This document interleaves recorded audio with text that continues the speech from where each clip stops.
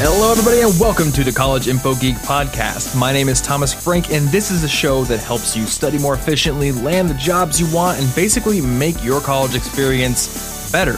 And most episodes of this show honestly have a focus. They have a specific thing they want to teach you, and that's generally, for the most part, what I want to do with the show. This episode with my friend Adam Clark from the Gently Mad podcast is not like that. Honestly, it would be pretty hard for me to package up everything we talk about in this episode. So what I'll tell you is that this is a conversation between two people who think a lot about a lot of things. And we go over just the value of work and what to do when things get really hard, how to decide whether to quit or not quit.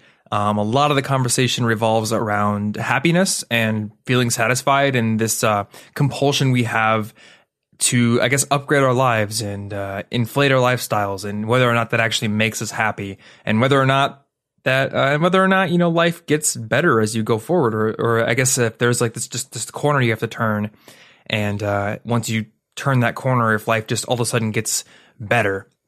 So, you know, I don't want to ramble too much because this is a pretty long episode, but I guess the one thing I will say is, I think personally this is a good episode to listen to. There's a lot of good value in it, but it's very tough for me to package it and put a neat little bow on it. So if you have the patience for it, I think you'll find it rewarding. It's an awesome conversation. Adam's an awesome dude. And his show, The Gently Mad, which you can find over at avclark.com, is quite similar to what you'll find in this episode, actually. He talks to people who are most often entrepreneurs, but sometimes not. But he doesn't talk too much about tactics and strategy and how people built their businesses. He talks more about the things that they value and basically the things that they're concerned with. And a lot of, raw philosophical conversation comes out of it more than I see in a lot of other podcasts. And for that reason, I'm a huge fan of his show. I'm going to be on his show actually today. So if you enjoy this episode, you can go over to avclark.com and listen to my interview on his podcast, which coincidentally ended up being a bit more about business. This is the much more philosophical of the two. So hopefully you enjoy both episodes. You can find the show notes for this episode at cigpodcast.com over at the episode 55 link, I believe. Yeah, that's basically it. I have a book. If you haven't read my book on getting awesome grades yet, you can find that over at collegeinfogeek.com/book. And you can email me questions at thomas@collegeinfogeek.com. If you have anything about college or finances or whatever it may be, send it over to me. So yeah, this is a really fun interview. I did it actually 3 days before this is going out. I just got back from New York. So if you didn't see a video on the YouTube channel last week, that's why. I was in New York and things were absolutely crazy. And I'm sure that Andrew and I will discuss it more on the Listen Money Matters podcast. But that's it for this intro. So enjoy the interview.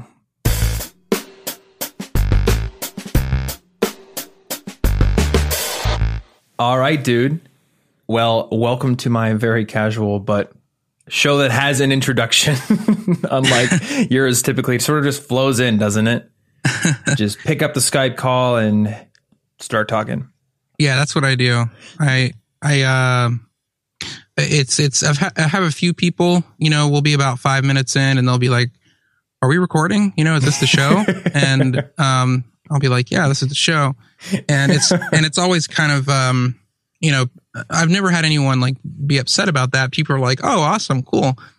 But I don't know. I find with interviews that if there's pre-chat, you know, I just had a conversation with Andrew Warner on the show, and he was talking about over at Mixergy how, you know, he's got a staff of people and they do like multiple pre-interviews before his staff does multiple pre-interviews. They do all this research before it actually gets to him. And on the one hand, that sounds like, well, that's a legit operation. That's really professional, you know, and it may be, I mean, I'm not knocking that at all. I'm just saying for me, I don't like to do any preparation. I mean, I do a little bit so that I don't sound like an idiot, you know, like if the person has cancer or something and, you know, or some big thing that, you know, and I come on and being really insensitive, but I don't like doing really any sort of research or preparation because I enjoy the process of discovery, and that's kind of what my show's about. And I like to have that in the show. The only difference is if the guest is someone who's like really famous. Like if I was interviewing someone that everyone knew and everyone kind of knew the same facts about, but I didn't, then I would research those things. So I made sure and didn't ask things that everyone already knows. Yeah. But it's kind of like, I don't know, sad to admit it, but as a podcaster, like there are certain people you sort of bend over backwards for. And then like for most people, you just are like, this is how we do it, you know?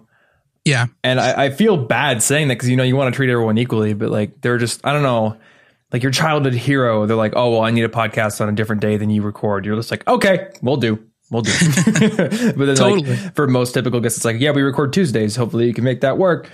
So I totally get what you mean. And yeah, for big guests, I do more research. How long has your show been going now? Since 2013, at the like very beginning of 2013. So what is it, like 2 years, 2 months now?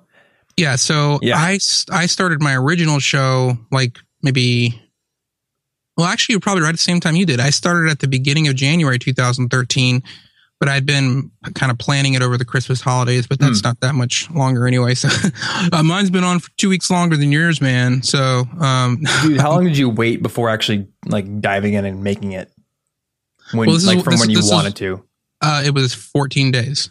Oh, that was so you like got the idea for a podcast and then in 2 weeks you had it up? 14 days later, I launched the first episode. Dang, dude. Because part of the reason I launched a show a couple years ago was, you know, I have so many side projects and they never would get done. They're just all half finished. And I was fed up with the fact that I was good at starting things and having ideas, but I never finished anything. I never actually launched or shipped anything. And, you know, I wanted to ship something. I wanted to actually complete something. So when I had the idea for the show, I decided the only way this is going to happen is if like I somehow force I don't give myself an out. So the first thing I did before I had a name or a website or any idea or any gear or any idea how I was going to do it, the very first thing I did was email the first 5 guests and schedule them. So, Really? Yeah, because I was like, well, okay, so they're scheduled now, so I have to get it done. You know, Yeah. I have no out here.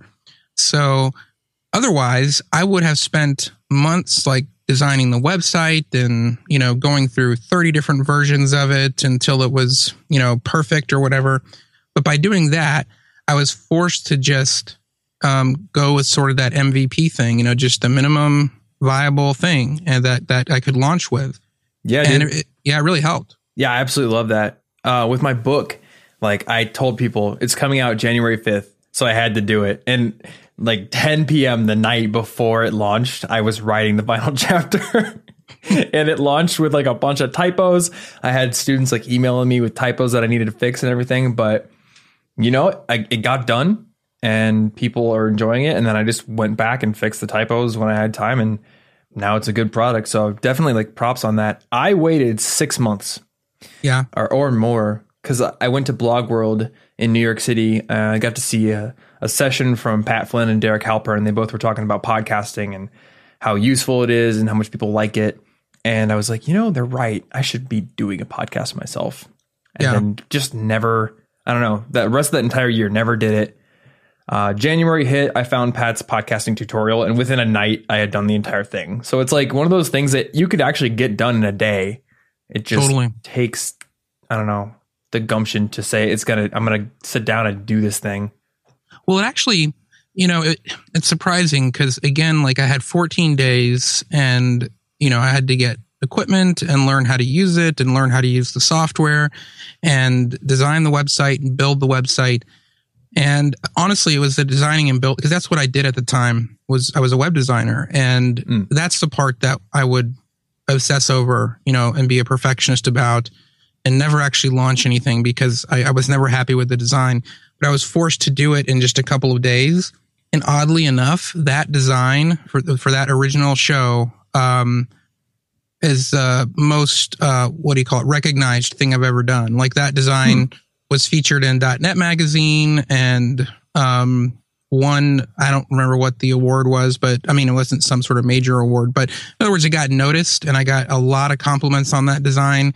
Yeah. And it was the first one that I did it in like 2 days, and I forced myself to just, you know, do the best I could in those 2 days and then launch it and not, keep tweaking it for months and months. And so it was an interesting, it kind of, so since this was a quick project, how did you feel about it when you launched it? Did you feel like it was that good? Or was it one of those things where you were like, it's okay, and then people surprisingly liked it a lot? No, I thought it was terrible. In fact, the first episode, not when I launched it. Okay, let me back up. Because obviously I recorded episodes before I launched, So the first interview that I did was with a good friend, but he was a pretty famous designer, but he was a friend of mine, and he agreed to be the first one. And we did this interview, and it was so bad. I'd never recorded anything before, and I remember it was just, I can't even describe how bad it was. And I was recording, and I would get all confused, and I had in my mind that once this conversation is over, I'll just go back and edit and like re-piece the whole conversation together. Like I'll move this question and this part over here and this part over here. And I started doing that. And like 10 hours later, I was still only like, a third of the way into the episode editing. And I was like, this isn't going to work. This is terrible. So I emailed him and said, is there any way we could just do it over? Because, it was so bad. And he was really nice. He was like, yeah, totally. Let's do it again. So we did it again. And that time, I kind of had that dry run. And so I was a little bit more comfortable. But it still wasn't, those first episodes weren't great, I don't think. But we did it again. And that's what I launched with. And, cool. And then I just got more comfortable. That's, even though it's the same name, The Gently Mad, that's not the show that I'm doing now. I just stick with that name for everything. But this show relaunched that I'm doing now about 3 months ago. And it's a very different show. But that one, it was just the very first thing I had ever shipped and really actually done. And it was a very infectious, I realized that, and I need to plan, even if it's not something I'm trying to make money from, I need to like ship something every quarter because it creates such a great feeling, and it kind of creates momentum. Like as soon as I launched that, I was like, I got to do this again. I got to launch something else because it just, I don't know, it just sort of creates some positive momentum. And I realized it's in the exact opposite way, that starting a bunch of things and never finishing them kind of creates this negative sort of feeling about yourself. Just shipping it and getting it out there is such a great thing. I wanted to kind of just build that into my schedule, even if it wasn't like a business or a product that I was launching, but just something. Yeah. And I think when you can look back on a body of work and just like say to yourself, I did that, even if, one individual piece wasn't your favorite thing when you launched it, looking back, you see this whole aggregate and you're just like, yes, I'm glad that I forced myself to ship these things, every so often instead of sitting on them and wanting them to be perfect, because now I can see them, they're out and they've helped people and all that kind of stuff. Totally. In fact, today, this is when we're recording this, it's Friday the 13th of March, and my episode of The Gently Mad today was kind of an audio essay of something I wrote yesterday about launching my course, that just launched yesterday, or at least sort of beta launched to the pre-purchasers. And that's what it was all about. Is I was doing the same thing. I was up at like 6 a.m. trying to finish it, stayed up all night, and I'm tired. That's what I did all through college is I just, wait till the last minute, the last day, and then stayed up all night to get it done. And I've had half a dozen different careers since college, and everything I've ever done has involved deadlines. And yet I still always wait till the last minute. And this year I'm really trying to change some things, about myself, and just kind of realizing that the future is it's not going to be different unless I actually change something, you know? And so I decided I've got to actually change some things. And so, I still did all the procrastination and stuff that I do with this course, but this article I wrote, I really feel like I don't know. I'm looking back at it on a different way, and I'm able to see things that I should have should have done differently that would have kept me from, all the stress of, procrastination, and then being up the night before trying to hammer it home and then it not be quite as good when it launches and all that stuff. So yeah. So I want to ask you a question because you're a little bit older than me. Right now at this point in my life, and I know I could tell myself this isn't true, but it feels like this is like some period that's leading up to something else. And like around the corner, my life is going to quote unquote start or something like that. And like, I just kind of have to wait for that to happen. And I tell myself that's not actually true. Like you have to do things and it could be very samey if you just let it. But, I don't know. I'm like right out of school, basically. All my friends are just now graduating, all that kind of stuff. So does that feeling like ever go away? Or is it no?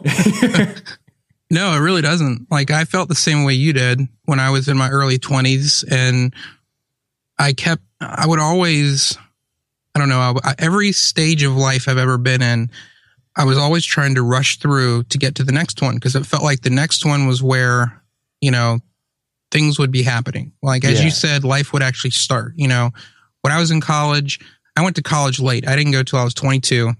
So I was there from 22 to 25. And I spent the whole time, rushing through it because all my friends that were my age were already done. And they were like getting married and getting careers and having families and doing all that stuff. And I just felt like I just got to get to that stage. If I could just hurry up and get through this college stuff and get to that stage where I have, a family or something like that and a job and, that stage of life, then man, that would be all, I'd be so happy, and then I got to that stage of life eventually. And it was the same thing. It was like, well, once the kids are this age, or once I am able to be an entrepreneur or start my own business and kind of have control over my time, that's when we move into this place or when we relocate to that city, things will really take off at that point. That's when I'll feel. And the whole thing was I was looking for some sense of home, like some feeling of I'm doing really purpose or meaning, like I'm doing what I'm supposed to be doing now. And I never found that. And I would always look back on the previous stages and kind of wish I could go back to them because I realized that I wasted them. Like I look back at college now and it's like, why did I just rush that? Those are 4 years that are a unique 4 years of your life or 5 or however long you take that you never get to experience again. I could go back to college if I wanted to now in my 30s with a family, but it's not the same. Get a dorm. Yeah, exactly. No, but those 4 years, there's such a great thing about that time of life. And I just rushed it because I couldn't wait to get to the next one. And the point I'm trying to make is I feel like I wish I could learn. I still don't think I've learned it. I'm learning it more, but to just enjoy whatever stage you're in because it's going to end at some point and you're not ever going to be able to go back to it. Yeah. Yeah, and exactly. Like college, like I loved college but I rushed it. I did it in 3 years instead of 4 years. And I tried to get out of the dorms as fast as I could and get my own apartment and get a job and again, try to be doing what all my friends were doing. Mm-hmm. And I wish I could go back and stay in the dorms and just take my time and not rush through it and enjoy those 4 years because, you won't ever get to do that again. Like if you're single, and you're thinking, man, I got to get married and be a real adult and have a family and all that stuff, those things are great. But once you get into them, you realize, man, I wasted all the time I had while I was single and I could have been enjoying that time. And I can't, go back to that now. So every stage has its own issues and, its pros and cons with it. And I've always just rushed through every stage trying to get to the next one, thinking that's where I would find meaning in my life. Yeah. And I don't, And it's funny because I wrestle with this because I know there's this cognitive bias where we tend to only remember the positive memories. Yeah. Like I think back to my internship I did. It was a big corporation and, you know, nothing to knock the people who, you know, brought me on, my team, everything. They were all great. But I know because I journaled during this time that I was very unhappy with the situation. It was not my kind of work. But if I don't look at those journal entries, and I don't think too hard about it, it's very tempting for my brain to go back and be like, oh, that wasn't so bad. I came to work every day. It was fine, you know? And like the only memories that remain if I don't try to bring up more like deliberately are the good ones. So I haven't wrestled with like this thought that even though my life is inflated so much since I was in college. Like I went from a dorm with a roommate and like sitting on a couch from the Goodwill and like sleeping in a loft bed to now like making 7 to 8 times more than I made as a student and basically being able to do what I want. The happiness levels are roughly equivalent. Yeah. It's not like all of a sudden I graduated and my life like shot up from there in terms of happiness and everything is like super amazing now. And I can't even imagine going back to what college was. It's like, no, there's a lot of great things that college held. And I think I was about as happy, you know. I think there are certain things now that make me happier in different components of my life. Like I'm in a much more fulfilling relationship with a girl that I really love. I definitely, you know, I'm more satisfied with that. But overall, it was like, I'm not like a crazy amount happier than I was. So logically, there's no reason to try to rush to quote unquote the next stage because I don't think I'm going to be that much happier there than I am now. Yeah. And that's exactly the point I'm trying to make. And the reason that is because we tend to think that our happiness and all that stuff is dependent on external factors. It's dependent on the people around us that we're in relationships with, or it's dependent on a job circumstance, or it's all these things around us that are making us unhappy or discontent or whatever. And so we jump into a new situation to try to be happy or to find meaning. And sometimes we do feel it there for a little bit in the beginning, but that's just because it's new and it's fresh and it's something different. And there's some just inherent excitement to that sort of thing. But as soon as you get settled, as soon as you kind of settle in and the first couple of months pass, you feel the same way you did before because, you know, happiness and purpose and meaning aren't found outside of yourself. You got to find that inside of yourself. And that's, that's my life story is, you know, trying to, you know, that's why I'm like, I joke, like my wife and I were approaching actually next month, I think, is our 8th anniversary. And in 8 years, we've moved like 9 times. Wow. And it's because, you know, and like I said, I've had half a dozen different jobs since college. And I had, you know, half a dozen different ones before college. And it's because I'm constantly jumping and changing course because I get into something and I realize this isn't satisfying. Here's this new thing over here. That will be satisfying. And I jump into that and then I get into it and realize, I mean, things are different, but as you said, I'm still generally about the same in terms of happiness and contentment and all those kind of things. And I'm learning now, you know, I mean, I'm 35, man. I mean, it's taken a long time and I still am not there, but I think I'm starting to see more about how, you know, it's really, you have to come to terms with those things inside of yourself and to not rush through the stages that you're in because, you know, if I have any regrets, it's that I've always rushed through things, as you said, thinking the next stage will be the meaningful one. And I get to it and it's not any more meaningful than the last one. Yeah. And that's why I say I've got to figure out how to find a sense of purpose or meaning, you know, and happiness and contentment inside myself. You know, that's why, sorry, I'm talking so much, but no, I'm soaking it up, man. That's why, like, you know, not to get all, this is probably you probably never had an episode like this, but that's why, like, I'm really interested in things like psychology and therapy and stuff like that. And that's why, like, the vast majority, for example, one of every two people gets divorced in this country. Yeah. And the vast majority of those people that get divorced, like the ratio or the chances that they'll get divorced again goes up with each divorce, Really? And yeah, like if you, and I don't have anything to cite right now, but just Google it and look it up. There's a lot of research done on this. And there's a huge majority of people who are divorced, aren't any happier than they were before they were divorced. And of course there's certain circumstances. Maybe you were married to an abusive spouse or something like that. I mean, that's, I'm not talking about those kind of situations. Yeah. I'm talking about the kind of situations where you get married and you realize that marriage is really tough and life is hard and it's work. It's not like it's portrayed in Hollywood. And you think, I'm just not happy and I need to go find happiness. And that, again, that means changing my circumstances. So you get a divorce or something. But nothing changes because all those things, all those problems, all those difficulties, those things that are making you unhappy aren't, they're inside you. They're not outside of you and your circumstances. And that's what I've had the hardest time learning is that, we can never outrun ourselves, basically. And the one common denominator we bring to every situation in life is ourselves. And that's why none of them are ever satisfying.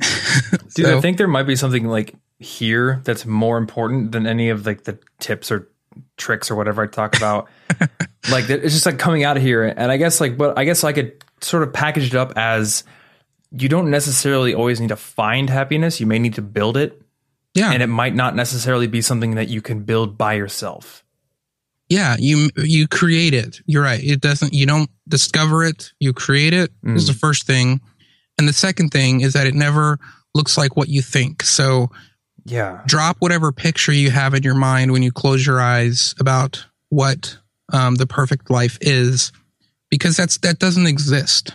It doesn't exist. It's like finding the perfect girl, that doesn't exist. Yeah. And in the beginning, when you first meet each other and it's just like, it's all pink smoke and, it's just romance and you're, infatuated, it feels like this is the perfect person, but anyone who's been in a relationship for very long knows that wears off and you become more comfortable. And then, then you start you're not as, uncomfortable with showing your flaws and the other person does that too. And then it gets difficult. Then you might start having some fights or something and you're like, what's going on here? I was so wrong. This person is just not, right for me. And I need to move on to another relationship. Why do we do that 10 times, when we're in college? You would think after like the second or third one, we'd realize, wait a minute, this keeps happening with different people. And I'm the only common denominator in this situation. So maybe it's not the other people that are constantly making me unhappy, Yeah, and it sucks. I mean, like, I hate to admit this and like, hopefully my girlfriend doesn't listen, but like, I feel like I'm in what is close enough to be, the ideal relationship. And I don't ever see myself leaving my girlfriend. But there are certain times where it's like my brain will bring up thoughts of like, should I go do something else? Should I get into a different relationship? And I think it's just kind of human to think those things.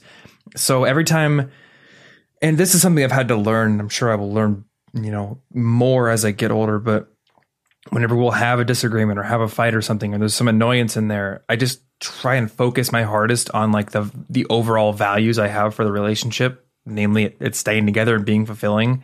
Yeah. And it's like a filter for everything I want to say, because I don't know, I feel like maybe there's not, for most people, like one little thing that's said in one argument that just derails an entire relationship, but maybe it's a bunch of little things that are said like selfishly or uncaringly that can cause things like a divorce to happen.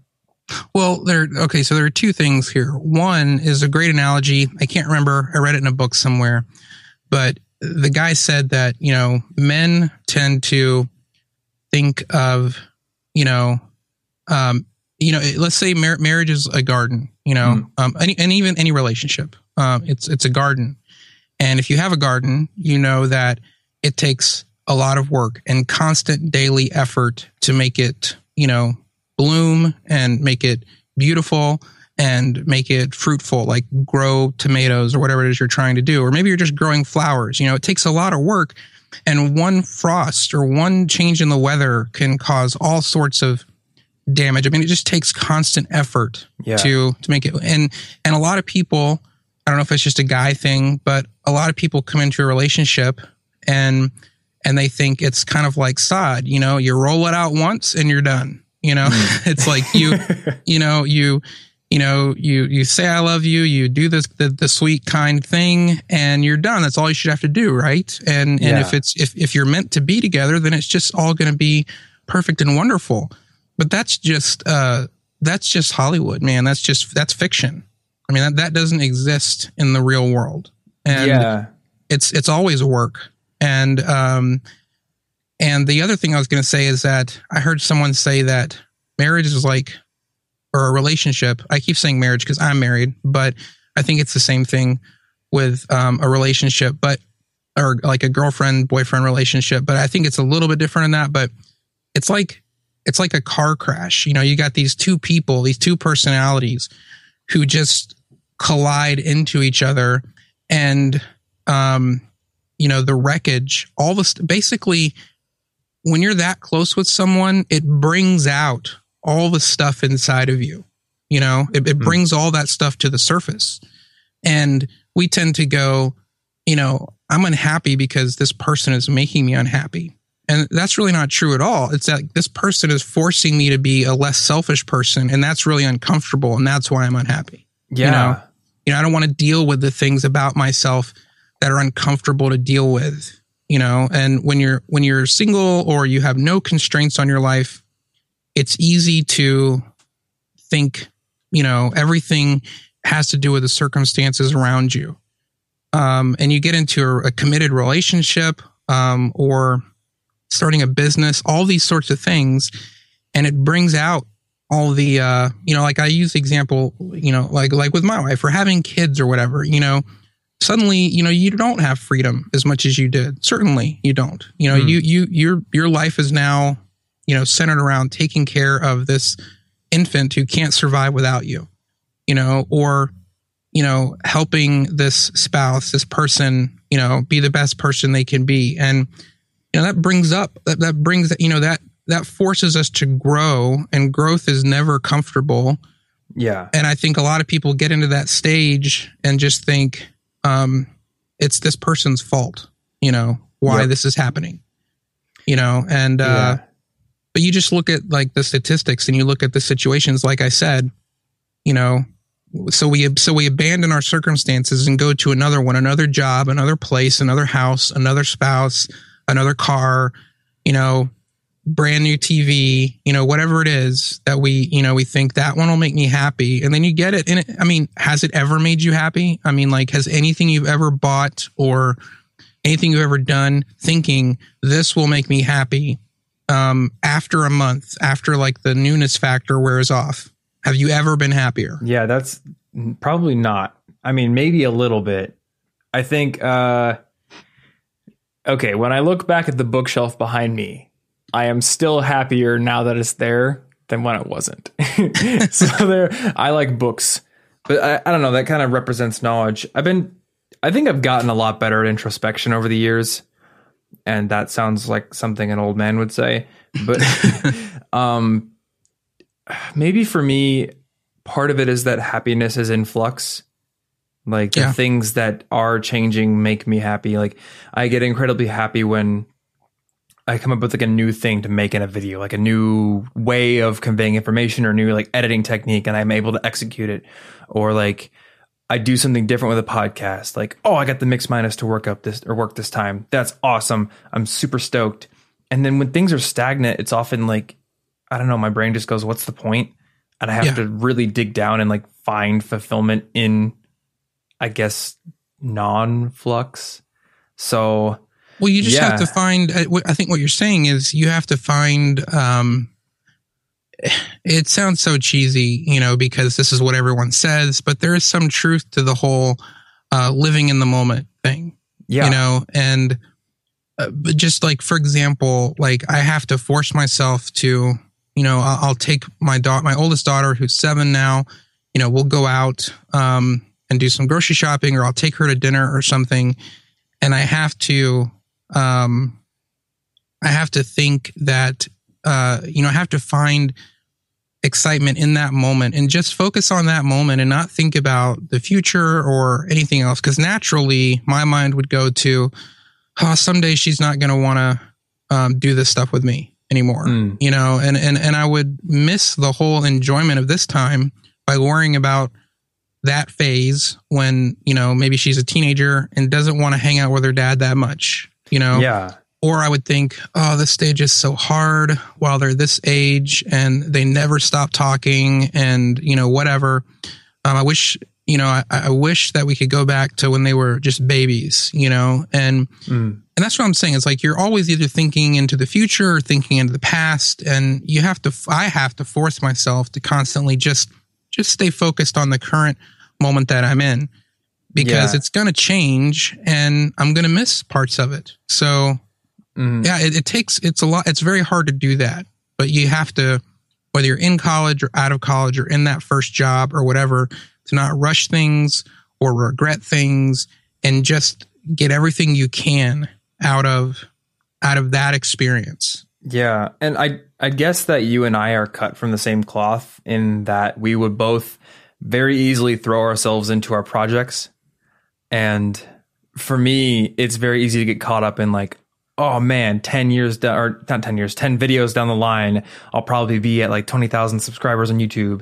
And I'm like pushing my happiness off into that moment in the future that doesn't even exist yet. Yeah. And like, so now I just have to like work for it and to just do it. So one thing I've been trying to do is telling myself, you're going to be done working at 7 or 6 or whatever hour it is. And then you're going to go out and you're going to play board games or hang out with the people in your living room because they love you and you should probably give them time because that's like the in the moment thing. Like, you're going to be happy if you like make yourself or let yourself be happy in the moment, I guess. Yeah. Like even when you're in college, like I look back to that and I think, man, I just wished I hadn't rushed it, because there's so many fun, awesome things about being that age and the college experience. And honestly, I mean, think about it. Like I had a part-time job, but I didn't have the burden of having to support family and didn't have the need to make a ton of income. And I could spend the majority of my time reading the books I wanted to read and taking the classes I wanted to take and learning the stuff I wanted to learn. You never get that chance again. And so I just rushed through it, thinking the next stage was where happiness was going to be. And as you said, am I happy that I have my children all? Of course. I mean, of course, I wouldn't trade them to go back to that. I'm just saying that I didn't take a real advantage of the opportunities to just enjoy that experience while it was there. Yeah, exactly. And I think we have that in every circumstance we're in. There are always positives. There are always negatives. Like Seth Godin says, everything worth doing has a dip, Yes. And you get into the dip, the first part is exciting because it's new, a new relationship or new whatever. It's new and exciting. And after that wears off, it goes into a dip. And that's when most people, including myself, quit and jump to the next thing. And you repeat this cycle over and over again. But you never accomplish anything that way. You never get anywhere. Like you said, you like to read. You've got this bookshelf. I'm sure that you can look back and, you get some satisfaction about looking at some books that, maybe were difficult, but you pushed through and got all the way to the end and rewarded with the benefits of completing something. Yeah. There's I would say that there's an extreme sense of satisfaction by completing something. And a lot of times I don't ever get there because I quit in the dip part and don't actually complete it. Yeah. And that's, I guess, the big thing that I've noticed about people who are successful is they're the ones who are willing to push through. They're willing to keep doing it when it sucks. And I guess if I were to give anybody any advice on work, it's when it sucks, as long as the end goal still seems, desirable to you, then just do the sucky things. Yeah. Because there is no job situation where any fulfillment will come from it if it doesn't suck at some point. Like, it's just too easy if it never does.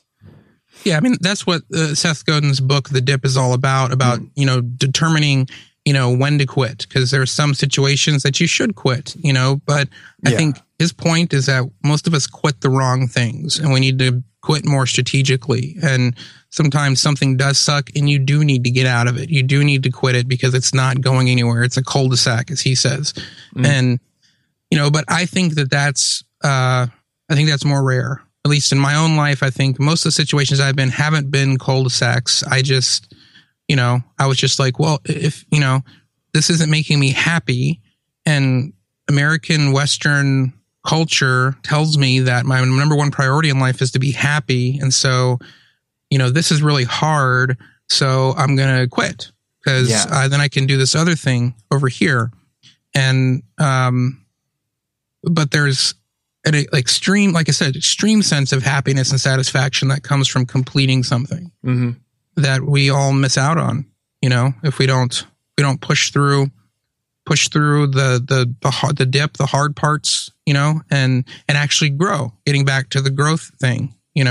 Growth is really hard, but once you get through that difficult part of it, it's really great, Yeah. Do you feel like you're in a dip right now with things you're doing, or do you feel like you've gotten through that and you're kind of like past it?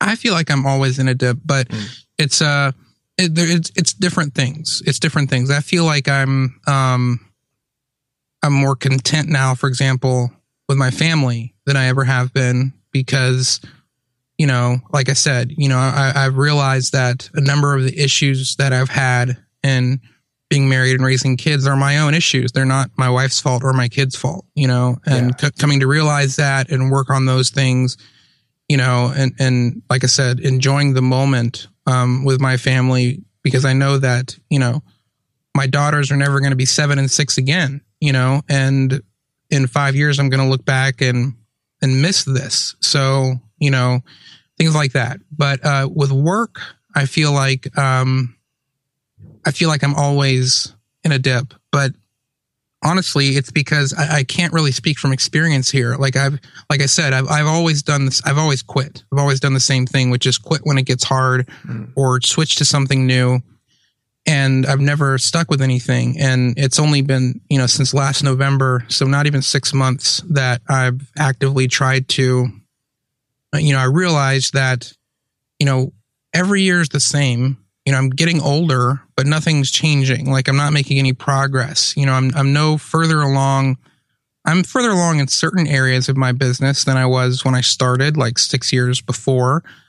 But I'm not further along in terms of financial security or any of that kind of stuff, the stuff that really relieves my stress. And I realize it's because I just keep doing the same thing over and over and over again. Yeah. And the only way that's going to change is if I do something different. And that's what I'm trying to do this year. And I'm in the middle of that. And so, it's really tough right now because the newness of some things like my show and my course have kind of worn off, and it's a lot of work at the moment. And there's always that temptation to, quit and jump into something else. But I'm really trying not to do that this time. I'm trying to stick it out because, I can see the finish line. I can see like what that could be if I do stick it out. And I'm not saying I won't quit, because who knows, maybe 6 months from now I'll realize this isn't the thing, that this is not going to get me where I want to go. And it was a good learning experience. But again, as Seth Godin would say, it's time to strategically quit this thing and invest my energy in this other thing. Yeah. But I don't feel like I'm at that point yet. I'm just at the point where it's really tough and it's hard work. But I need to keep doing it. Yeah. And that takes a lot of thought, because it's a very important decision to make if you're at that point. I think an important note to make in a conversation like this, which is probably the most philosophical, like raw conversation that's ever been had on the podcast, but also I think one of the best. So I'm not even sure what I'm going to title this. Maybe just something like, you should listen to this period ... with Adam. Nice. I think when it comes to ideals, things like you should push through, or you should quit, or changes in flux, or changes in, an ideal situation that you need to reach. We tend to go to extremes with ideals, or like, we get some idea in our head from a podcast and we go, that's what I need to do right there. Yeah. And it's, a lot of these are very boilerplate, I think. And in individual situations, they often require some balance. Like your mind immediately goes to one side of a spectrum if an idea changes it. And where you should be is maybe somewhere in the middle. Yeah. So maybe you shouldn't, dog-headedly or pig-headedly or whatever the saying is, just keep driving through no matter what. Like your business is falling apart and your family has abandoned you, but you have to keep going through the dip as you see it. Yeah. And obviously you shouldn't just quit either. It's very much like in the middle, you have to really wrestle with that question individually and figure out what you want to do. You can ask other people, what has worked for you? What has been your experience? I think that's very, very valuable. And I think that's one of the reasons why I made the decision to be incredibly consistent. And it's turned out to be very rewarding, but it took kind of some kick in the pants from other people, who've done it before. I don't know if you follow Sean McCabe. Maybe you do. Yeah. He's like, I was listening to his podcast and he's just like, I don't know. His podcast makes me feel more guilty than any other, because every episode is basically, here's what you're not doing that would make you incredibly successful. Yeah. But I was listening to his for a while, and it's basically like, you need to do daily work every day for 2 years. No excuses. I'm just like, okay, fine. I will try it, because you're like basically pounding me into the dirt with what I'm not doing. And the results have been amazing. So. Yeah. But I think also too, is that, I don't know, we're like a guru driven culture, like we have all these experts that we look up to, and like their advice is sort of, law or doctrine or whatever. And I think that it really doesn't have to be that way. Everyone's circumstance is different, Yes. Like Sean would disagree with, all the ways that I go about my work and do things, because he's different, and maybe his way is more responsible. I don't know, but I can't do it the way he does. Everyone is different. And so that's the other thing, is to not feel like, I can't be that person. I can't do it that way. That's okay. The point is, like you were saying, is balance, like take the advice, take the strategies and the tactics for success that you find, and use them as much as they're applicable to your situation. But there really is no one sort of, this is what you have to do, to be successful. Because if there was like a 3-step process to being a millionaire, everyone would be millionaires. Exactly. The reason the world isn't filled with entrepreneurs is because it's hard, and because there is no 3-step process. But that's actually a really great advantage to those of us who are doing it, because that means that because it is hard and because there are no, 3 steps to success, fewer people are going to be willing to do it, be willing to dive in and do the work necessary. So that's good for those of us who are willing to do that. Yeah. And for entrepreneurship, like, we go into it because we want obviously to make a change and to help people, but there is the allure of kind of extra value, like extra return from what is normally considered to be a good return. And to get that extra return, there needs to either be like extra effort put in from what would normally be put in, or extra, I guess, innovation. And you're right. If it was a 3-step process, I'm sure there are plenty of people out there who would be willing to put in the hustle, but that number of people is not also the number of people who also can do the innovation and unearth the processes that need, to be unearthed to create new value. Yeah. And I guess that's a beautiful thing for those of us that do it. And, on an individual case, anybody that wants to do it, I really hope they can. But on an aggregate case, like not everyone will do it. And that's probably a good thing, for those that do. No, I think so. And it just comes down to, I think, planning well, and there's a lot of things really, but I think the thing that it's easier for me to speak from like, here's what not to do than it is to be like from here's what to do, because I don't have a lot of here's what to do examples.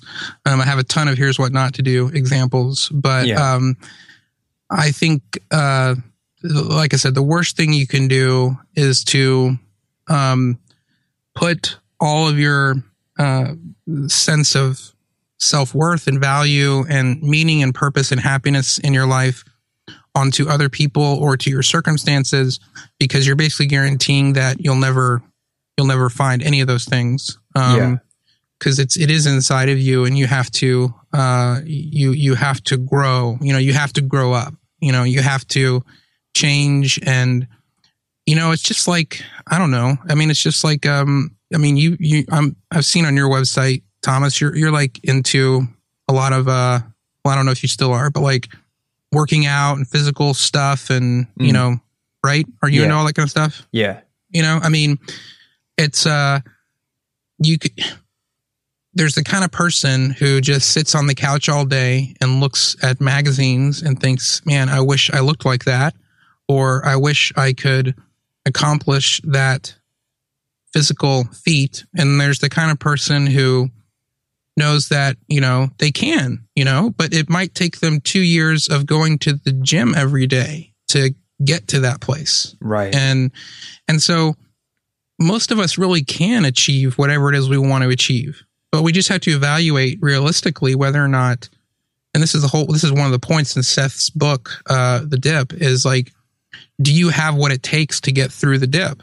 Do you have what it takes to commit to going to the gym every day for 2 or 3 years to get to the point where you have, those double bicep, whatever, you know what I'm saying? Dude, if I had a bicep on my bicep, I'm going to the doctor.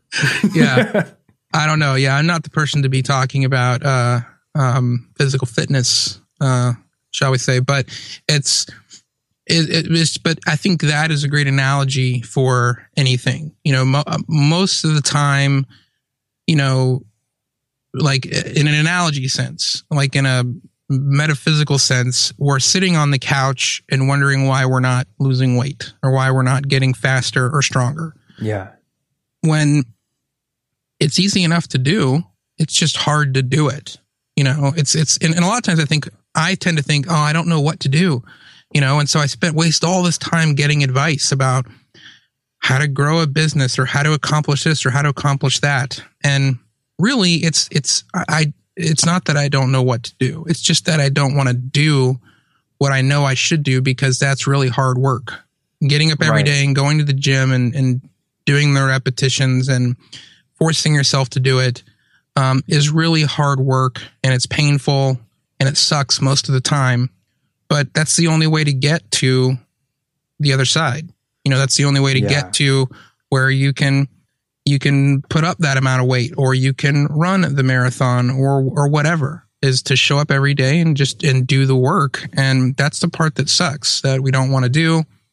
And so constantly jumping to new things and different things, thinking, well, this'll make me happy. And it never does, So one thing I've been kind of wrestling with for a while is advice like this, and how to sort of dole it out maybe, or help people with it who may not be predisposed to this sort of type A personality, or just like, I don't know, just like get it done at all costs kind of personality. So I guess I'm like going to anonymize this, but I have a friend, and they're trying to encourage another friend of theirs to, do something that they want to do. And this other friend, they've said they want to do it, but then, like a week or two are pass and there's like no results. And my friend asked me, like, should I push them to do it? Should I keep on them about getting it done? And the first thing I said was, no, wait for them to come to you and express enough interest to actually do it before you take your effort and help to foster them through it. And then, I was sitting there for a while and I had second thoughts. I'm like, that's a thought that would come from me, because that's the kind of encouragement I would need.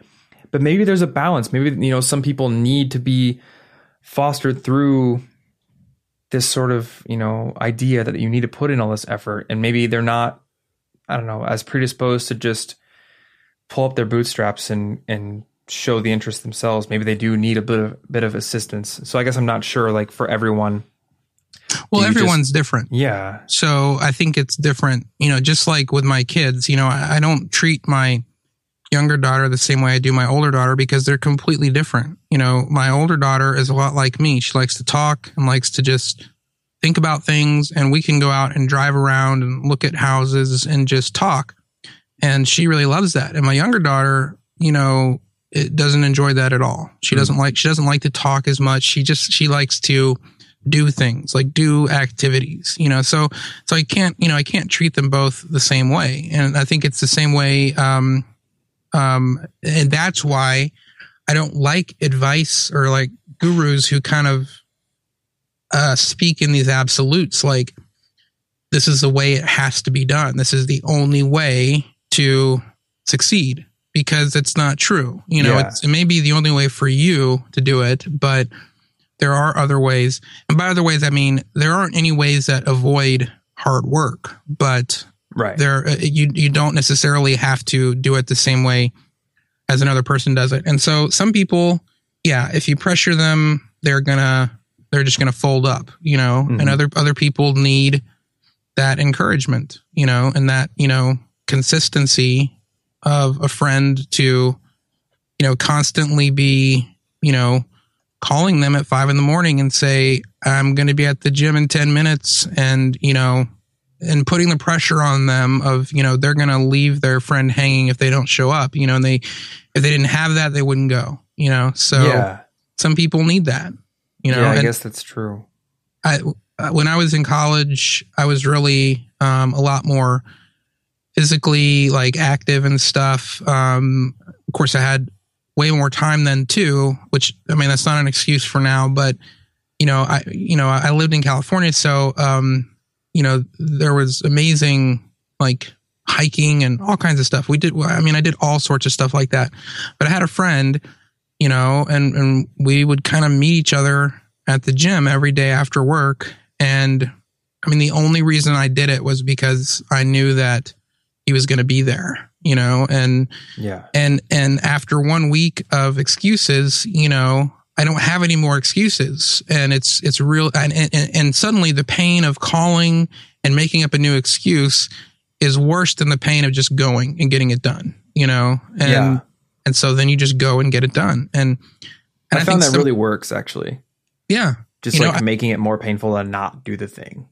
Yeah. And I think people just have to come to that sometimes, on their own. You can't force someone into that realization, so sometimes people they're just not going to do it, and you just have to leave them alone and let them fail. And eventually they'll reach a point where, they're like I did last November. I was more tired of just repeating the same things over and over again than I was of growing and doing things that needed to be done, in order to change the future. And I think everyone just has to come to that place for themselves. I don't know that it's possible to be kind of pushed into that place. Yeah. See, these are the kind of conversations I like. I don't know if you've listened to any of the other episodes on the podcast. Episode 51 I had with Satchel Drakes. He said something really cool, because he was offering up an opinion on something, but he kind of prefaced it with, like, these are playground thoughts. Like, I'm just playing with them right now. I don't want to put a stamp of approval on them. And I don't know. I think we should have more of that. I think there is a lot of this pressure online to be a guru or something, or be somebody who has absolute advice. And, I don't think we need that. Plus, I just don't like absolutes. I've always been that way. My wife and I would get in fights early on in our relationship because she would ask me something like, I don't know, something that was like, something that had to do with, like maybe one day when we have kids, we're going to do X or something. And I would be like, well, I hope that we will do X. That is what I want to do, but I can't predict the future. I'm not going to sit here and say that is what's going to happen.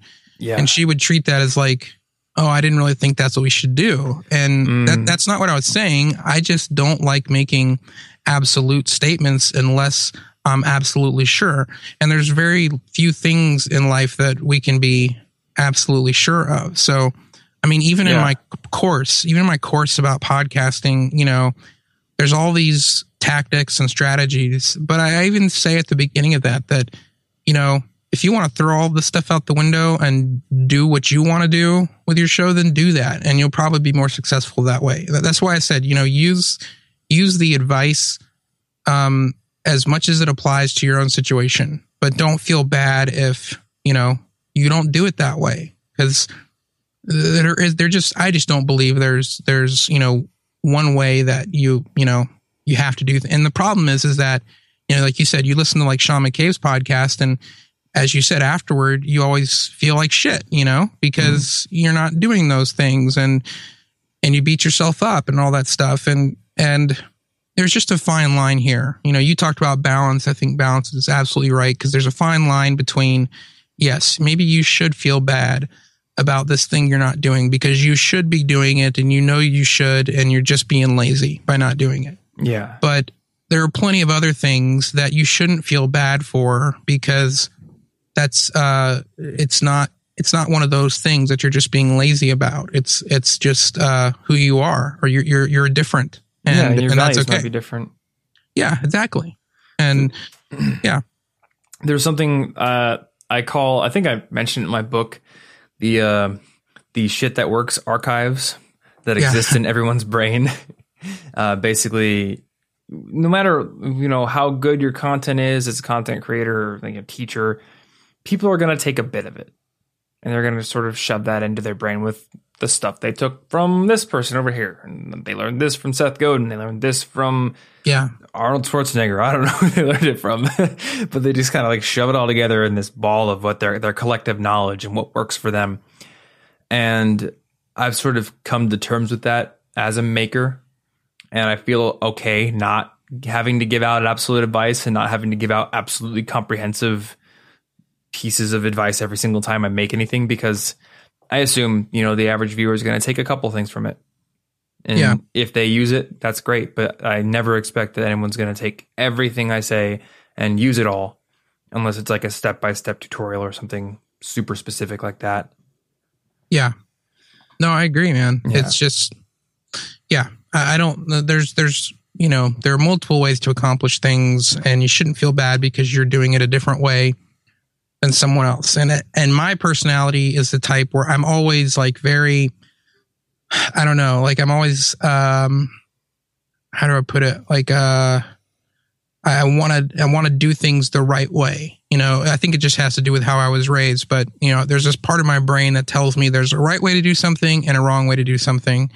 And I want to make sure I do it the right way. And so I spend all this time, trying to, figure it out. And sometimes it'd be easier to just screw all that and just do it, just start and see what happens, and I feel like I'd be further along in life if I had done more of that early on. Just dive in, and, you can sit there and read all the books about how to swim, or you can just dive in and figure it out, and there's some things that you probably shouldn't go that route with, but there are plenty of things that it is better to just start doing it and start producing and then iterate along the way, Yeah, man. Instead of waiting until you can predict every possible outcome before you take this action. And I think for anybody listening, like, don't beat yourself up if you haven't done this in the past and you feel like you're behind where you should be. Because I don't know if there is a place you should be right now, but maybe there's a place you want to be in the future. And the best thing you can do is just start now and get there. If you get there, it probably will be different than what you thought it was. Yeah, totally. But I've been absolutely will be. I've been in that same spot where it's like, man, why didn't I just start podcasting 6 months ago? Or why didn't I get consistent sooner? Or why didn't I do X before now? And maybe I would be further ahead, but that doesn't really matter now. Yeah, but the thing to do is to just start doing it, because I've thought that same thing with so many, like over the years, I've had so many ideas for different businesses or projects. And, I was too afraid to just jump in and start moving and iterating along the way. I wanted to make sure it was all laid out perfectly before I did. And of course, you never reach that point that I would end up quitting because I could never get it to be perfect. There are things you can't do until you're in the middle of it. And then I would see someone else come along and do that idea. And then it's just like, why didn't I do that? Then. Yeah. But even when I had that thought, I still didn't do it. And then another year would go by or 2 years would go by and someone else would come along and do it as well. And they would be successful. And I was like, now there's 2 people out there. Why didn't I do it back when the first one, I saw the first person be successful? Yep. And then I still didn't do it. It's, so even if you have that moment where you're like, oh man, I had that idea and now they're doing it and I should have done it, a year ago when I thought about it. If that's what you're thinking about, then start doing it now, because now you'll talk yourself out of it because someone else is doing it. But then a year from now, someone else is going to do it. And then, like I said, again, you're going to think, I could have been that second person, but now I'm not that either. So wherever you are, start doing the things you want to do. Yeah, definitely. That's the only way that you're going to, that's the only way you're going to get them done is to just start doing them. And I've seen people say things like, the golden age of X is over. The golden age of blogging is over. There's no point in starting it now. It's oversaturated. And then you look and there's several cases of people who started like a year ago and they're wildly successful. Same with podcasting, same with anything. Maybe there was a time when it was less crowded, but that doesn't mean that somebody with the tenacity can't do it even when it is a crowded area. Totally. Exactly. That's the whole point, is that with podcasting right now, especially in the entrepreneurial space, it's almost, people are like, well, there's a lot of copycat culture, a lot of copycat things happening. People see someone successful and they just copy that model. And I'm not saying do that, just copy someone else, but, like let's take, I don't know how many of your listeners will have heard of, John Lee Dumas or Entrepreneur on Fire, but at least within the entrepreneurial podcast space, he's someone everyone looks at and is like, man, that guy's really successful. And he started this thing, 2.5 years ago or whenever it was. And it's grown to this like multi-7-figure business. But people, you might be tempted to think, well, he's done that. So, there's no room for that anymore. That's not true. There's plenty of room for that. And who's to say that there isn't going to be someone else who starts a 7-day-a-week podcast about entrepreneurship, and it's going to be different enough and unique enough, and they approach it from their own angle, and find success as well. Definitely don't not do something. There's like a bunch of negatives in that sentence, but definitely don't stop yourself from doing something because there's other people doing it. Yeah, there's all sorts of considerations here. And that's why I keep going back to Seth Godin's book, The Dip, because he talks about those kinds of, the things you need to think about. Like, realistically, do you have what it takes to complete this? To, if you're going to be a drummer, do you have what it takes? And maybe you don't have what it takes. Maybe you think you don't, but the point is like, can you commit to practicing an hour a day? Can you do that? If you can, then start it, Yeah. But, just there's so much value in just starting. And that's what I have not done my whole life, is start things, because, well, I said in the beginning, I start things and don't finish. And that's true. But what I mean also is that when I say I start things, I don't mean I launch things and then drop them. I never actually launch them. I start thinking about them and start preparing for them, but I never actually launched them because it would get really hard and I would feel like it sucks and it's not good enough. But that's why the gym analogy is so good, because, it's going to be really hard for a long time. And you're not going to go the first day and then come home and see a transformed person in the mirror. It's going to be a long time, and it's going to be a gradual change. And I think success with business or anything works the same way. It just doesn't happen overnight. There are stories. Some people do have, just this overnight success thing. But if that's the case, I think that really has a lot more to do with luck than with them, because it was more of a right time, right place thing. Yeah, exactly. But everything just is a slowly incrementing, progress toward a goal. Yeah. And so that's been my hardest thing is quitting before I get to that point. Well, dude, I'm glad to see that you have not quit your current thing yet, because I'm really enjoying it. So maybe we should start wrapping up, because we're getting pretty into the second hour of this. I don't know, how long are your episodes typically? Oh, anywhere from like 50 minutes to hour and a half at the long end. Oh, nice. So, okay. Yeah, I mean, I honestly don't care that much. I'm not one of those like it's got to be 30 minutes kind of guys. But totally, yeah. So I love your show, and it's not the typical interviews with entrepreneurs to get rich tips and all that kind of stuff. Yeah. But maybe you can like explain a little bit what you're trying to do, or I guess what it is, better than I can, so people will go listen. Well, the show is The Gently Mad, and it's it's interesting because I'm kind of torn about it, because originally, like I said, I started the show a couple years ago, and I was a web designer at the time, and it was a web design show where I interviewed, I wanted to talk to the people who, wrote the web design books and spoke at all the conferences and kind of find out more about them and who they were. And so that's what I did. But back in December, I kind of, for about 6 months previous to December, I had really wanted to change the show and do something different. I found myself kind of getting more and more out of web design, and there were different things I wanted to do. So back in November, I ended the show and just rebooted the whole thing in December.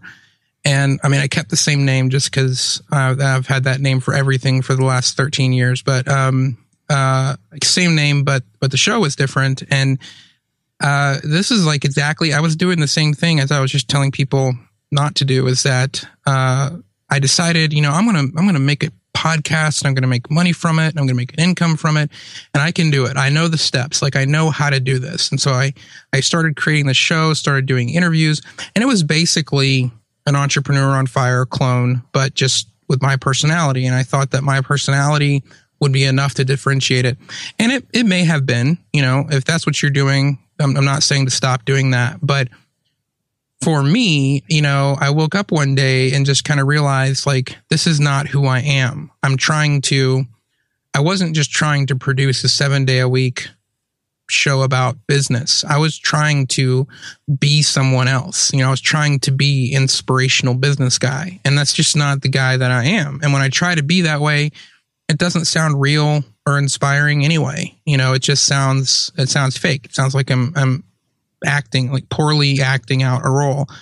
And I just thought, I'm so tired of trying to make things that will be successful or that will make money. I just want to make something that I want to make. And so that's where the show came from. I just decided, as you said, there's all these rules about podcasting. It needs to be a certain length, and it needs to, have certain takeaways that, there's all these things it has to be. And I kind of just sort of decided I'm going to do, anytime I find a quote rule about podcasting, I'm going to do the opposite of that thing. And so like my show is multiple times a week. It's long form.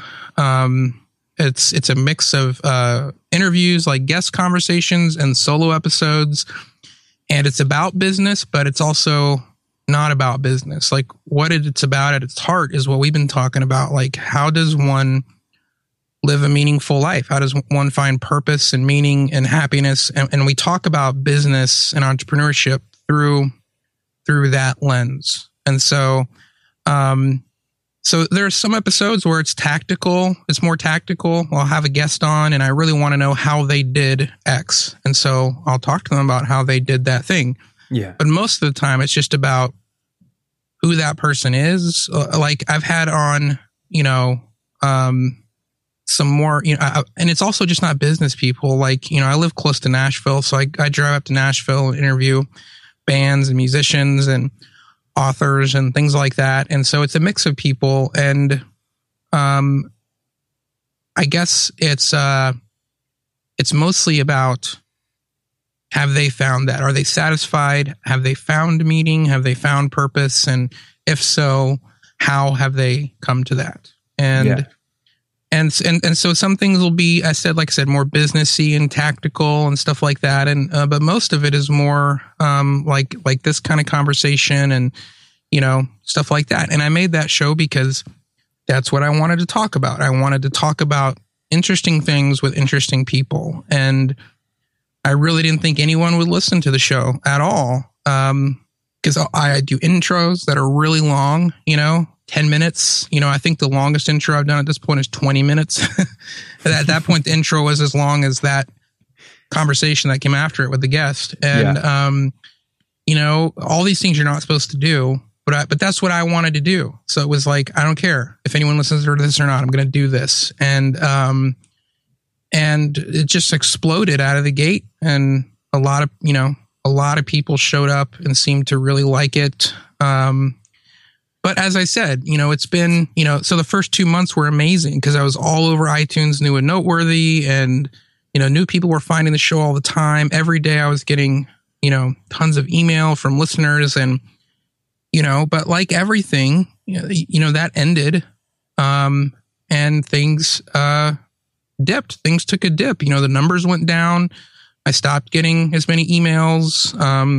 If you go to most podcasts that have been out for a while and you look at like ratings and reviews for a show that's been out for like 2 years, you'll look at it and it's like their last review was a year and a half ago. Those things stop happening. And so right now, like the show takes a lot of time because it's long form and I do it 3 times a week. And I could easily spend full time, like 40 hours a week on the show if I wanted to. Sometimes I do. And it's very difficult right now because I'm in that dip and I don't see growth happening. It has plateaued and on all that stuff. And so now it's like, do I keep going or, what do I do? And I don't know the answer to that. I think I do keep going.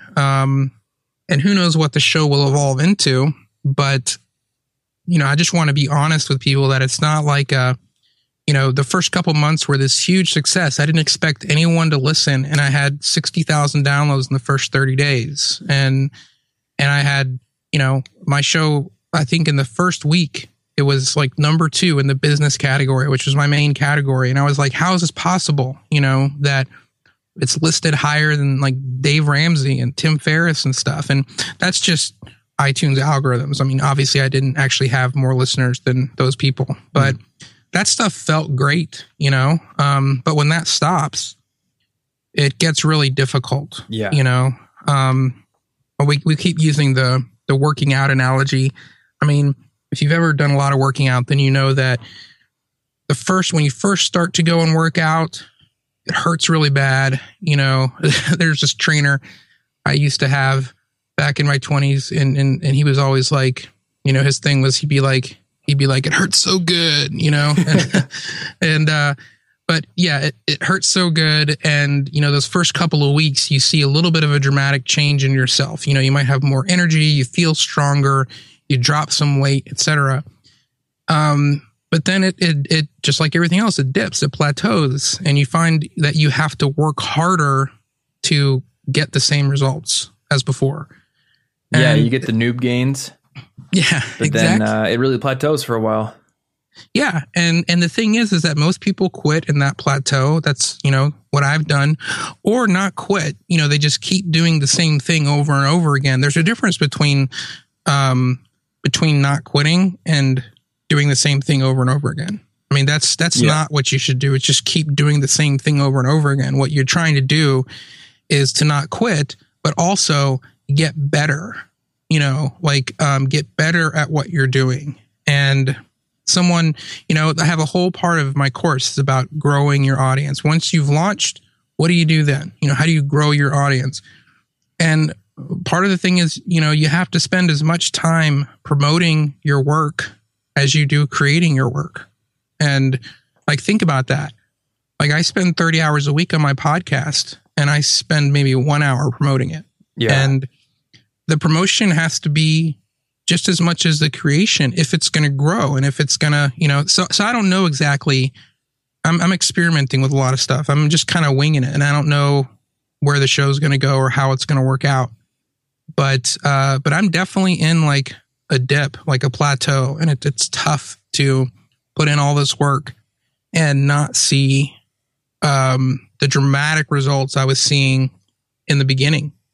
Yeah. And the key here at this point, like I said, is to get better, maybe change strategies, not quit, but to change up my workout, if you will. Mm-hmm. Yeah, I think there's just... It's a balance between keeping going, but also introducing new things, changing things up. And if you can do both those things, I think you'll see results. And you're still pushing through, which is awesome to hear. And I think you've got a lot of people who stuck around from that initial launch who are very happy that you are.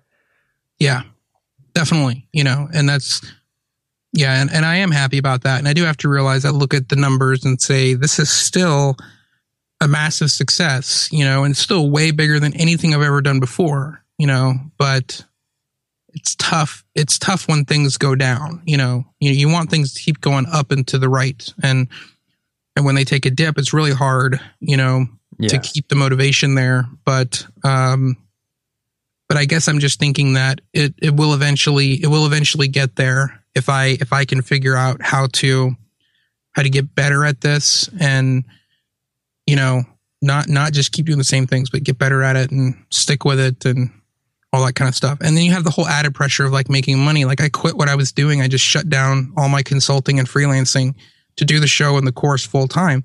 So I have all this pressure of making money added on top of it, which is really hard. I would tell people don't do that if you can. I have a hard time if I have a backup plan.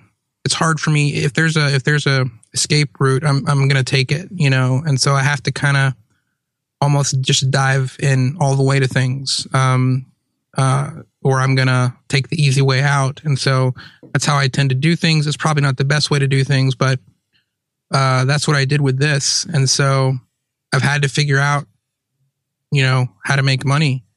And, right now, my only income is sponsorships on the show. So but then if you turn that around, I should be really happy that I have a show that's not even 90 days old yet that I can fully support myself with on sponsors. I mean, how many people have accomplished that? That's amazing. So I should look at it and be happy with that, but it's tough. I look at it and see, but it's not going as well as it was in the beginning. And I'm really stressed because, there's all the weight of, needing to make all this money from the show and all that kind of stuff. So I don't know. I feel like I'm rambling now. There's a lot of stuff. There's a lot of stuff there. And I just have to figure out how to keep improving it, Yeah, man. Cool. So for those that have stuck around with us for an hour and a half, and thank you if you did. And if they want to go find your show, listen to you, connect with you, where should they go? You can go to avclark.com and also thegentlymad.com. They'll both take you to the same site, but I'm saying both of them because right now it's all avclark.com, but it's going to be changing soon to just be thegentlymad.com. So you can go to thegentlymad.com, and I'm on Twitter as avclark, and that's pretty much, those are the places, and there are links to from there to my course, and the course stuff is Irresistible Podcasting, and I'm going to be launching a new show for that site, and I'm going to try to turn that site into what you've done with College Info Geek, just about podcasting. So yeah. Cool, man. Well, hey, thanks so much for coming on the show. Honestly, most of this didn't really feel like a show. It just felt like a weird like conversation, but it's recorded. So well, I hope it felt weird in a good way. So. Yes, weird in a good way. Definitely. Yeah. I think it's just like a lot more personal than most episodes end up being, because most of them are about a subject, like a topical thing. That's what everyone tells. Whenever I'm a guest on someone else's show, they're like, this is the most random show you ever had. I don't know why. I just don't, I'm not a tactics and I'm not a strategery kind of guy. It's just, I like talking about, like you said, the philosophical things and meaning and purpose and happiness and all that kind of stuff. And I guess that's just where I get going. So hopefully it was interesting, at least on some level. Yeah, I think there's a time and place for strategery. There's a time and place for philosophy. Yeah.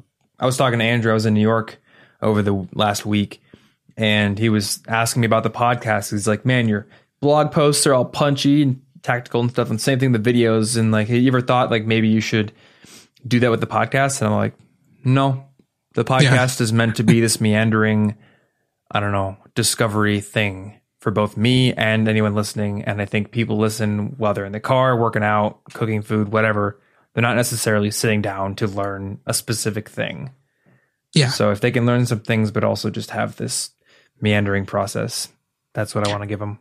That's why you have to have a goal. Like you talked to me about your goal to, save a certain amount of money by the time you're 40 so you can sort of retire and live off of that income. And, if you don't have any sort of goal, I know some people are very anti-goal, and I'm not saying that you have to, you have to turn into like this productivity person or whatever. But if you don't have a goal, you don't know where you're going, then it's really hard to know, like, should you turn your show into something that is more bite-sized and more tactical and all those things? Like, how do you know the answer to that if you don't know what you're trying to accomplish or how this serves that purpose? And so, I found it really important to like try to figure out what the end is, like what I'm trying to get to.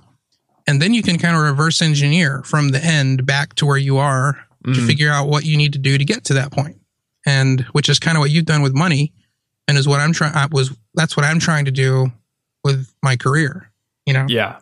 And I guess for this podcast, it's partly that I want to get people some tactical stuff eventually, at certain points. It's a very good platform for talking to experts, but there's also just this opportunity to sort of show people the thoughts that spur growth of people a little bit further on down the road. Maybe, I'm done with school, so here's the thoughts that you have as a post-grad. People get to actually see that, which is, I think that's something that I would have loved to have and did have, partially because of podcasting. So I would definitely say enjoy your 20s, because it's not just a cliche. It really is different, or at least for me, it was different. When I got into my 30s and you have kids or you have a family, or maybe it would be different if I didn't have all that. But it's very different when, I don't know, I look at life very differently in my 30s. And I just realized that, it's not, you don't get a do-over, that would be awesome if like at the end of life, we could kind of be like, okay, that was my practice run. Oh, let's try this thing over, but you don't get to do that. And so it's really easy in your 20s to think there's tons of time to figure it all out, and I can just kind of goof off. And I don't know. I mean, there's balance there too, with enjoying the moment and all that kind of stuff. But, once you're out of your 20s, you don't get them back, so, those, all the stuff we've been talking about, like if I had any regrets, that would be what it was, is that I tended to kind of waste my time rather than, soak up everything I could from that stage and that experience and just let things come as they come, instead of trying to rush into the next stage or the next business or the next circumstance and just miss out on what that experience had for me. My phone is talking to me. You hear that? Siri wants in on the conversation. That happens every now and then. Siri will just start talking. So anyway, so that's yeah, I guess that's what I'm trying to get across more than anything is just, I know when you're that age, it's really easy to try to, like you said, you want to get to the next stage and have a career and be making money but just ask yourself why. For me, so much it was about, I really wanted an Audi A4, that's like my dream car, and I wanted a certain kind of house, and I just had this picture that once I had all these things, that's, like you said, when life would start. That's when I would be happy and everything would feel like it was meaningful and I was doing what I was supposed to be doing. But it doesn't, it just doesn't. And I can tell you, once you get the Audi A4 or the 70-inch 4K TV or, the really expensive house that you want, you're not going to be any happier after the newness factor wears off. Give it about 2 months and then you're not any happier. And then you actually feel, well, crap, now I have to figure out how to pay for all this stuff. Yeah. So it's just appreciating. Yeah, I guess it kind of comes down to contentment, appreciating what you've got because it will change and you might as well enjoy what you have while you have it. Exactly. All right, dude. Well, hey, man, thanks so much for coming on the show again. Can't wait to get this out. Yeah, man. Thanks for having me. All right. Well, hey, thanks for listening so long. I know this is one of the longer episodes of the podcast, and I'll say again, it was really valuable for me, and I hope you got something out of it as well. Once again, Thomas at collegeinfogeek.com. If you have any questions about anything you listen to or things like that, questions from you help me to decide what to make next. So I definitely love hearing from you guys. And if you like this show, if it's been useful to you, if you're getting value out of it, one of the best ways you can support it is simply by going on iTunes and leaving it a rating and review. It's pretty easy to do. As long as you have iTunes, you can go in there, search for the College Info Geek podcast, and then give it a star rating and then write some quick thoughts about it. That always helps it. It gives me feedback. I love seeing it puts a smile on my face, but it also, excuse me, it also lets it, float up the charts a bit and more people can find it. And I guess that's my goal here to have as many students as possible find this show and hopefully be able to build a better college experience through what they're able to learn here. So, hey, hope you enjoyed this episode and I will see you in the next one. Stay cute. Thanks for listening to the College Info Geek podcast. Grow your brain even more at www.collegeinfogeek.com.